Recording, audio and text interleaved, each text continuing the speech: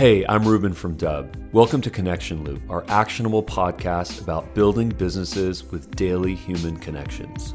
Connection Loop features long-form interviews with fascinating people in sales, marketing, and beyond. Enjoy today's episode and learn more about Dub at dub.com.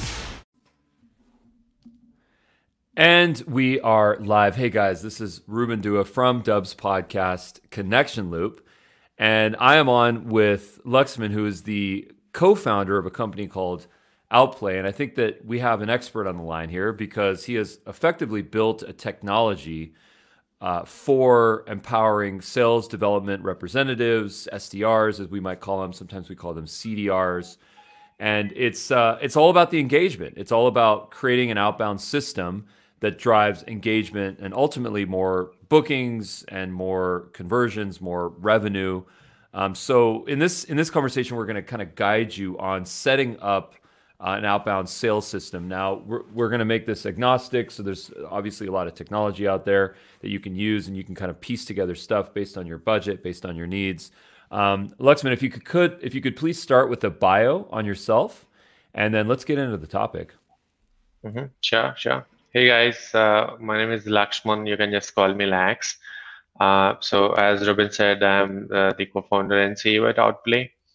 We're a 2-year-old company in the sales engagement space. And as I said, there are a lot of other players in the place, but we are here to make a difference in what's existing in the system. And what we ideally help the companies is to streamline their inbound and outbound strategy on how you go after once you get a lead. How will you make sure that you book a meeting and then you eventually close the lead? The whole engagement piece is what we help you with.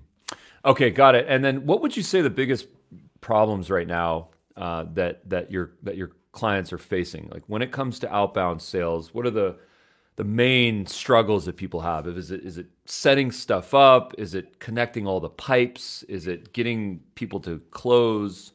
What would you say those are? Oh yeah, so there are a couple of things to it, right? So if we look at the top 2 or 3 problems, so the first one is obviously once you have a list of data in place, how will you go after your leads, right? So gone are those days where you set up a simple email merge or kind of a sequence and then leave it up to the system. So right now everything is human, like people wants to buy from people. And it's not just email. You have to be active on email, social like LinkedIn, and you have to be active on your phone, text messages, and video emails. It's not just the text emails, but you're like kind of giving the personalized emails using tools like Dub, right? So it's a truly multi-channel approach is what missing on. A lot of sales teams that still not have adopted that. They're still either stuck to only phone or only to email. So that's the biggest change that we see in the market right now. People are trying to move to a multi-channel approach, which will give you the better response rates. And the next thing is to really identify the right message, right? So if you have a team of 5 salespeople, obviously you always have one top rep. And how can you clone that rep? As simple as you clone your sequence. How can you close that and make sure all the 4 people on your team perform like your top rep? And this is something to do with the data and then the technology that should help you do that. And your sales manager can't alone do this job.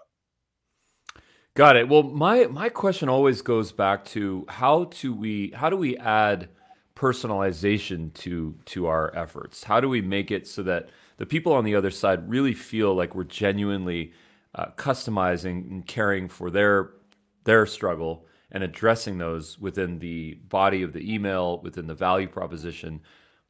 What's your take on that? Yeah, so that's a really important piece. Other than the multi-channel approach, the personalization is the really key, considering that everyone else is doing obviously the similar type of outreach, right? So you really have to spend a good amount of time trying to going through the LinkedIn profile of your prospect, going through their website, their funding, whether they are hiring or not, do they got any new recognitions, right? Or did they hire a new VP of sales? You have to really go through, and just spending 5 minutes or less than 5 minutes will help you find one such personalization. And all you have to do is, even our sales reps do the stuff. If you spend 2 to 5 minutes on LinkedIn profile, you should be able to find at least two, three different elements to personalize, which you can personalize not just in your first email, but you can use it across your sequence, right? And adding to video, voicemails, phone calls, and all that obviously makes a lot of difference. Yeah. Yeah, I think that that is so important what you just said is doing the research, taking the time, taking the 5 minutes to actually do the research to understand what that person is about, to understand their title, their position, their backstory, things that they've accomplished, so that our messaging can really speak to them. One of the things that we always recommend that people do is to do a screen video of someone's website or someone's LinkedIn profile and include that in your message because if someone sees a thumbnail of their LinkedIn profile or of their website for a video, like an animated GIF, they're gonna click on it out of curiosity, and that's where you can compel them and show them that you're thinking about them. Oh yeah, for sure. A lot of things on LinkedIn. I mean, LinkedIn has become like you can do a lot of stuff on LinkedIn when it comes to personalizations. And the least, if you don't find anything, you can scroll tilt to the top. I mean, tilt to the end of the screen, and then you can find the recommendation section. Mm. Right. So if you're reaching out to VP sales who got a recommendation from a CEO of a company he worked for like 5 years ago or something, it's a good thing for them to take them back to the all the way along to the 5 years and see, hey, this is what your CEO said, and really impressed with the numbers that you have achieved at XYZ organization. Right. So that has worked a lot for us. Yeah, that makes total sense. I think about conversion rates on generic emails versus personalized emails, and according to my data, I see at least a 10 to 20x increase if there is personalization. If you actually take the But yeah, time to communicate with someone instead of sending a generic message. The irony with this is that if you think about the numbers, if you send an email out to 1,000 people, that's generic, you might be lucky to get a 1% click through rate. You might be lucky to do yeah, that if these are just extremely cold emails. Whereas if you send 100 emails, you might expect to get a 10% conversion rate or a response rate at least. 10% over 1%. But all that's required is to put the personalization in and to put the research in. So it's very easy to burn through emails if you're just emailing people. It's very easy. And most importantly, you damage the brand, you damage your goodwill, exactly. you know?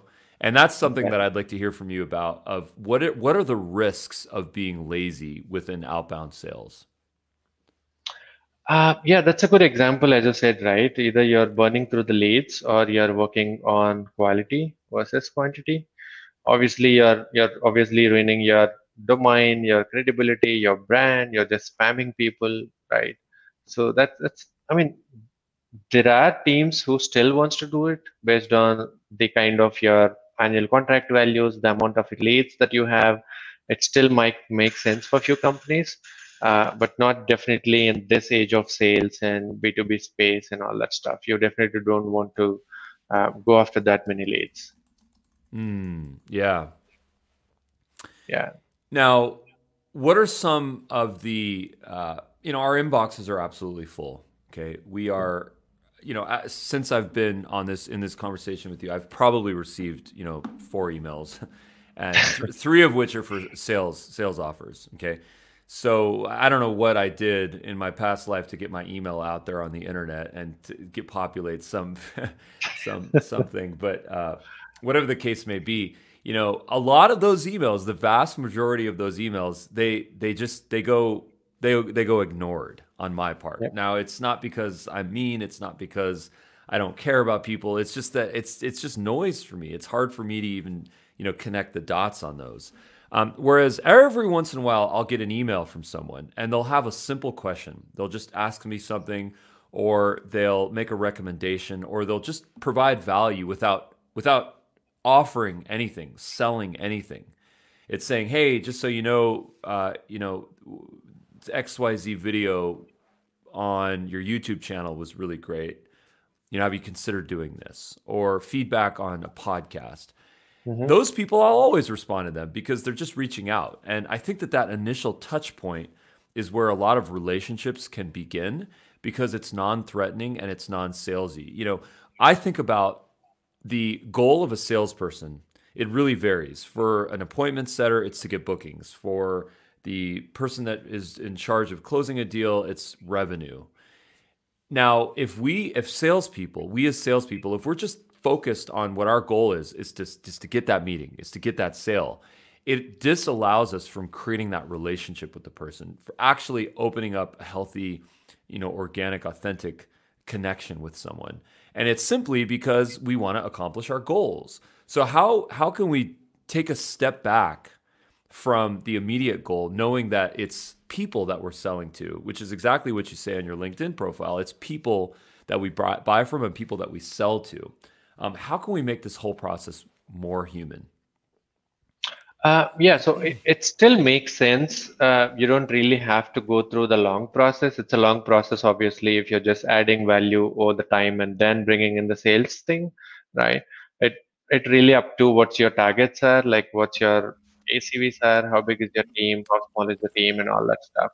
But still, people do appreciate if you use that five-liner, three lines about them, and probably ask one question at the end. Hey, do you use any sequencing tool for your sales, or do you at least do outbound at all, right? So if you make majority of the content about them and add one question at the end, which would lead to the discussion, people still appreciate that, right? Mm. The other way around, if you're going after a really big accounts, probably you have the time and energy to make everything about them in the initial conversations and slowly get into what you want to know from them, like questions about sales tools or anything. Mm.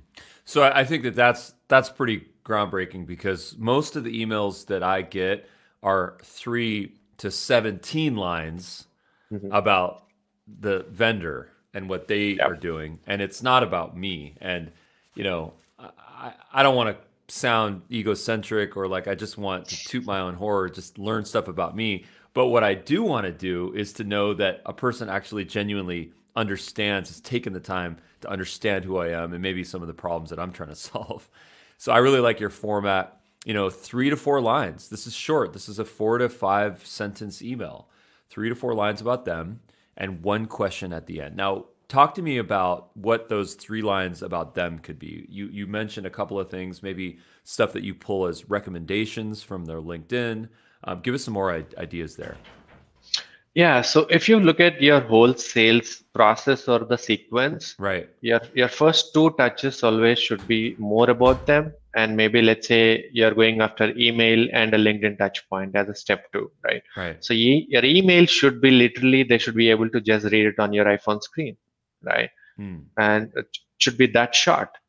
And when you talk about what to include in that personalization, you can always look at their LinkedIn profiles. Someone might be having a funny description on their LinkedIn, right? So someone say that I'm a Batman of sales or something else, right? So which gives you a sense that what kind of movies they like. And if they talk about a game, you know what they like about, or some kind of an achievements that they did, maybe probably they are part of a presidential club or they have overshot their quotas in the last one quarter, right? So anything that brings joy to them or anything that reminds them some good stuff in their life, these are all your options. And unless your prospect is not really active on LinkedIn, you should be able to find at least two or three elements of that personalization. Mm-hmm. And you, out of two and three, pick the best one and put it in your step one. Nice. Yeah. And now, what about the question at the end? What are the questions? How do we address? How do we be empathetic? How do we show compassion, show understanding, show that we understand a potential pain point, and then also preface some sort of a solution that we can offer? Exactly. So that's a little tricky part. And if you can combine or if you can make if you can make it that your personalization and your question are relevant, then the chances are high that you get a response and you don't still sound like salesy even Mm-hmm. with one question. For example, that this guy had so much of a response rate on an email. So I just gave a demo where this guy's profile says that he has got 21% of conversions on the partnership channel outbound sales, for example. That's very specific. He's working on bringing partnerships to the company, and he got 21% response. So you can simply ask a question: hey, were you doing multi-channel, or how did you get the 21%? This is insane in a partnerships in general. Or you can talk about the sales cycle or anything, right? You don't exactly ask them a question which is like exactly this is the pain point that we solve with our tool, but ask them something relevant which still makes sense to the personalization, right? Mm. Yeah, that's the best option, and we do it all the time, and people appreciate that. Yeah. Now let's talk about subject lines a little bit. I woke up in the middle of the night last night with a subject line idea. And I can't remember what it was, but I have to tell you that when I woke up, I thought it was the best subject line ever written. I just have to remember what it was. So I think about subject lines a lot. We A/B test these like crazy. Sometimes we put emojis. Sometimes we put the word video. Sometimes we put the person's name, first name. Sometimes we make them short. Sometimes we make them long. What is your take? Give us your best advice on subject lines. We did a lot of tests on the subject line, and even with the millions of emails that we send with the customers. And one thing that personal to me or my team, we always try to put the first name of the person in the email, Mm-hmm. which is like very personalized. And maybe not many people do that. And even if many people do that, what comes after the first name, right? So after the first name, we don't try to talk about either our company solution or their solution. We always talk about something about them, right? Mm. So if you put about some kind of a game or a movie, my subject line would be something similar or relevant to that particular context, right? And then my personalization would carry forward that conversation for Mm. the first two, three lines. And then the question, if it is relevant or Wait, even if it is not sorry to relevant. cut you off. I want to understand what you just said. That was really interesting. So you said something about a movie. Can you explain that again? Yeah, so whatever the personalization that I would find, right? So Uh-huh. if I find two, three elements on your LinkedIn or your company or your Twitter, whatever it is, and I would try to use that as a personalization in the subject Ah, as well. got it. So an interest, a hobby, something like this.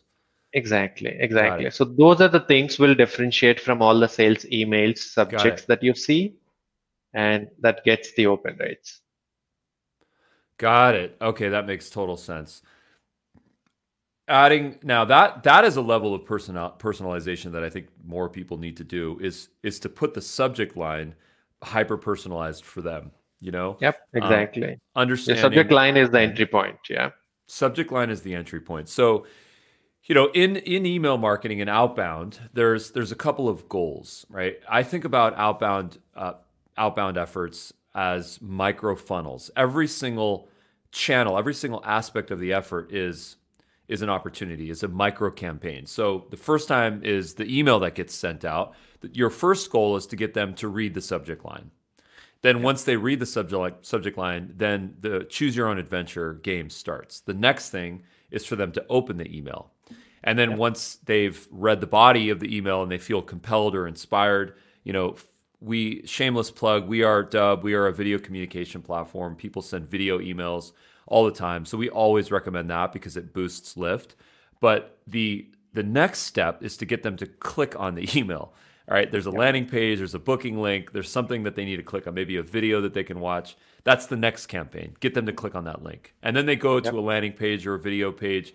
And now the next thing is for them to consume the content on that page, watch the video, go through it. And then the next thing for them to do is to respond to the email or to fill out a form, do some sort of an engagement. I have learned what's really worked for me is that when I look at every single one of those steps within the funnel individually, I lift the campaigns dramatically because I'm just more mindful and I'm not thinking about the final outcome. I'm thinking about each individual outcome that drives to a larger outcome. What's Exactly. your take on that?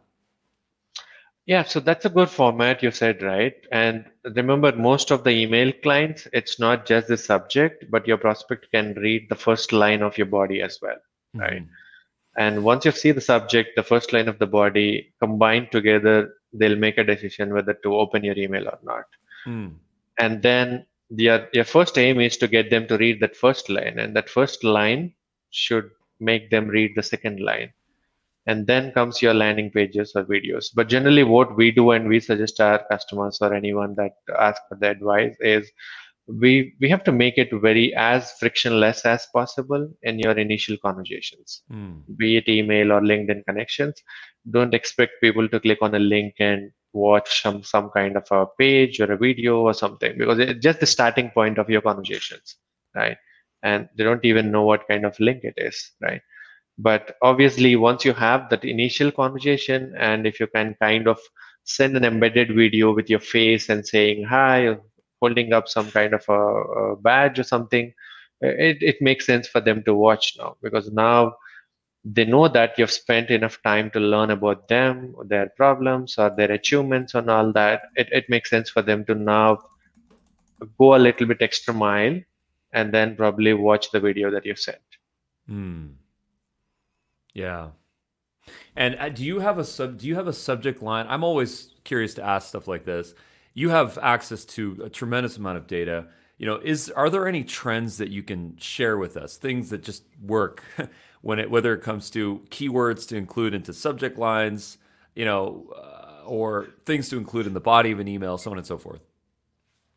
Oh yeah, so subject lines, as I said, we always start either we prefix or kind of postfix the first names, and then no subject line is similar in our case. That's why we try to use personalization, because no two prospects will have the same personalization, and this will improve your open rates, your deliverability rates, your so the spam filtering and all that stuff works on that. The subject line is really key. And when it comes to the body, you should always keep it very short. And the first time long emails to a new domain are always suspicious, right? So suspicious for both prospects, their email servers, the security lines on their email servers, and everything is difficult, right? So that's why we always keep it very short. And then the second touch point that you do should always be some kind of a non-email touch, right? So either you send them a LinkedIn message or you send them a video on LinkedIn where there are no spam filters, right? So you can Mm-hmm. try all the other things on non-email, but when it comes to email, your main aim is to get delivered in the inbox first, Mm-hmm. and then get the open, and then get the response maybe, right? Yeah. So the video is working really well for us, be it in emails or the LinkedIn messages as well. It's a big time we're investing on the video at this moment. And then phone calls, emails, and then we also use text a lot. We don't do it for outbound prospects until they become warm, but for the inbound leads, we always put uh, automated text as part of our sequence, and And it why? gives us Mhm. yeah, and it gives us huge amount of response rates, and we literally send payment links also in the text message, and we have closed a good handful of leads on that. Now you mentioned that you don't use SMS for cold leads. Why is that? Just a bad response rate, or what would you say? Yeah, so there are two reasons. One, you're not sure whether that phone number is correct or not, because all these phone numbers we get from a variety of tools, the data points, right? And no tool is accurate, Mm-hmm. right? So no one gives you the accurate data. So unless you make a call, connect, or drop a voicemail, whatever it is, you are not sure whether that phone number is correct or not. And then, yeah, I mean, to me personally, or even when I'm talking to a lot of customers also, a text on outbound is a little bit, it's kind of an aggressive mode Yeah. to do, right? So until they become warm, once they give you a response, once they show some kind of an interest in learning more about you and your solution, then they don't mind receiving a text message. You're no stranger to them now. Yeah, that makes sense to me. I think that we really have to verify information. I think this is a really big part of what we do. One of the tools that we have been using lately to clear out, or I should say, to check um, the quality of emails before we do any type of email outbound, even if it's an inbound effort, we always clean our emails. We try to make sure that they're not undeliverable, that there are no bounced emails, they're on good domains. So the tool that we've been using is ClearOut. And the thing about ClearOut is that I think it's clearout.io. And what's really interesting about this tool is that you can import a list of emails, and then it tells you which emails are catch-all emails, bounced emails, undeliverable, mailer daemon, so on and so forth. And that way you can just clean out your email list. Here's why that's extremely important. Now HubSpot has a really great feature for this. It's called exclude unengaged emails from campaign. Okay. And when they launched this feature a long time ago, I remember I had a light bulb moment, and I realized that what they're doing is they're making it so that the statistics of the email campaigns are healthy, are good. Imagine if you're sending an email campaign out to 1,000 people, 300 of which are bad emails, and your click rate shows up at 5%. All of a sudden, if you remove those unengaged 300 people, you can increase your click-through rate by 30%, right? And that's pretty significant. You can get your click-through rate to 6, 7, maybe even higher percentage points, right? And I think that that's really interesting. But it comes down to just doing the maintenance and cleaning your email lists, and not if you send an email campaign out and then you go to your email inbox and you see undeliverable and bounced, a bunch of times, that's a terrible practice. Yeah. That's like weeds growing in your garden. Sure. What are some things that you might recommend to us to just maintain our garden, if you will? Oh, yeah. So there are a lot of tools like ClearOut. I've never used them, but I heard of them. But obviously, there are a lot of tools which obviously connects with your CRM and cleans your data, connects with your sales engagements like Outplay and clean your data, right? Or you can, there are a lot of extensions that I've heard of where you can just connect with your Google Sheets and then clean your data there. But it's really important to clean out your emails data. And yeah, for phone numbers, unfortunately, we don't have anything like that, which is kind of, I'd love to use one if there is one. But yeah, unless you make a phone call and then you figure out whether it's a office line, a home line, or a voicemail and all that stuff, your inbox is full, a lot of variety of observations that we do with the cold calling, right? But since there is an option, yes, cleaning out your data, keeping your domain healthy and keeping your metrics healthy, it's a really important point. Nice. And doing A/B testing is always good. I don't see a lot of sales teams still doing that. I don't know. It could be because of the laziness to write a lot of templates and all that stuff. But I would recommend all the salespeople to vigorously do A/B testing. It's like we find our sequences which starts from A, B, C, D up to M, N, O, P. Also, we have sequences.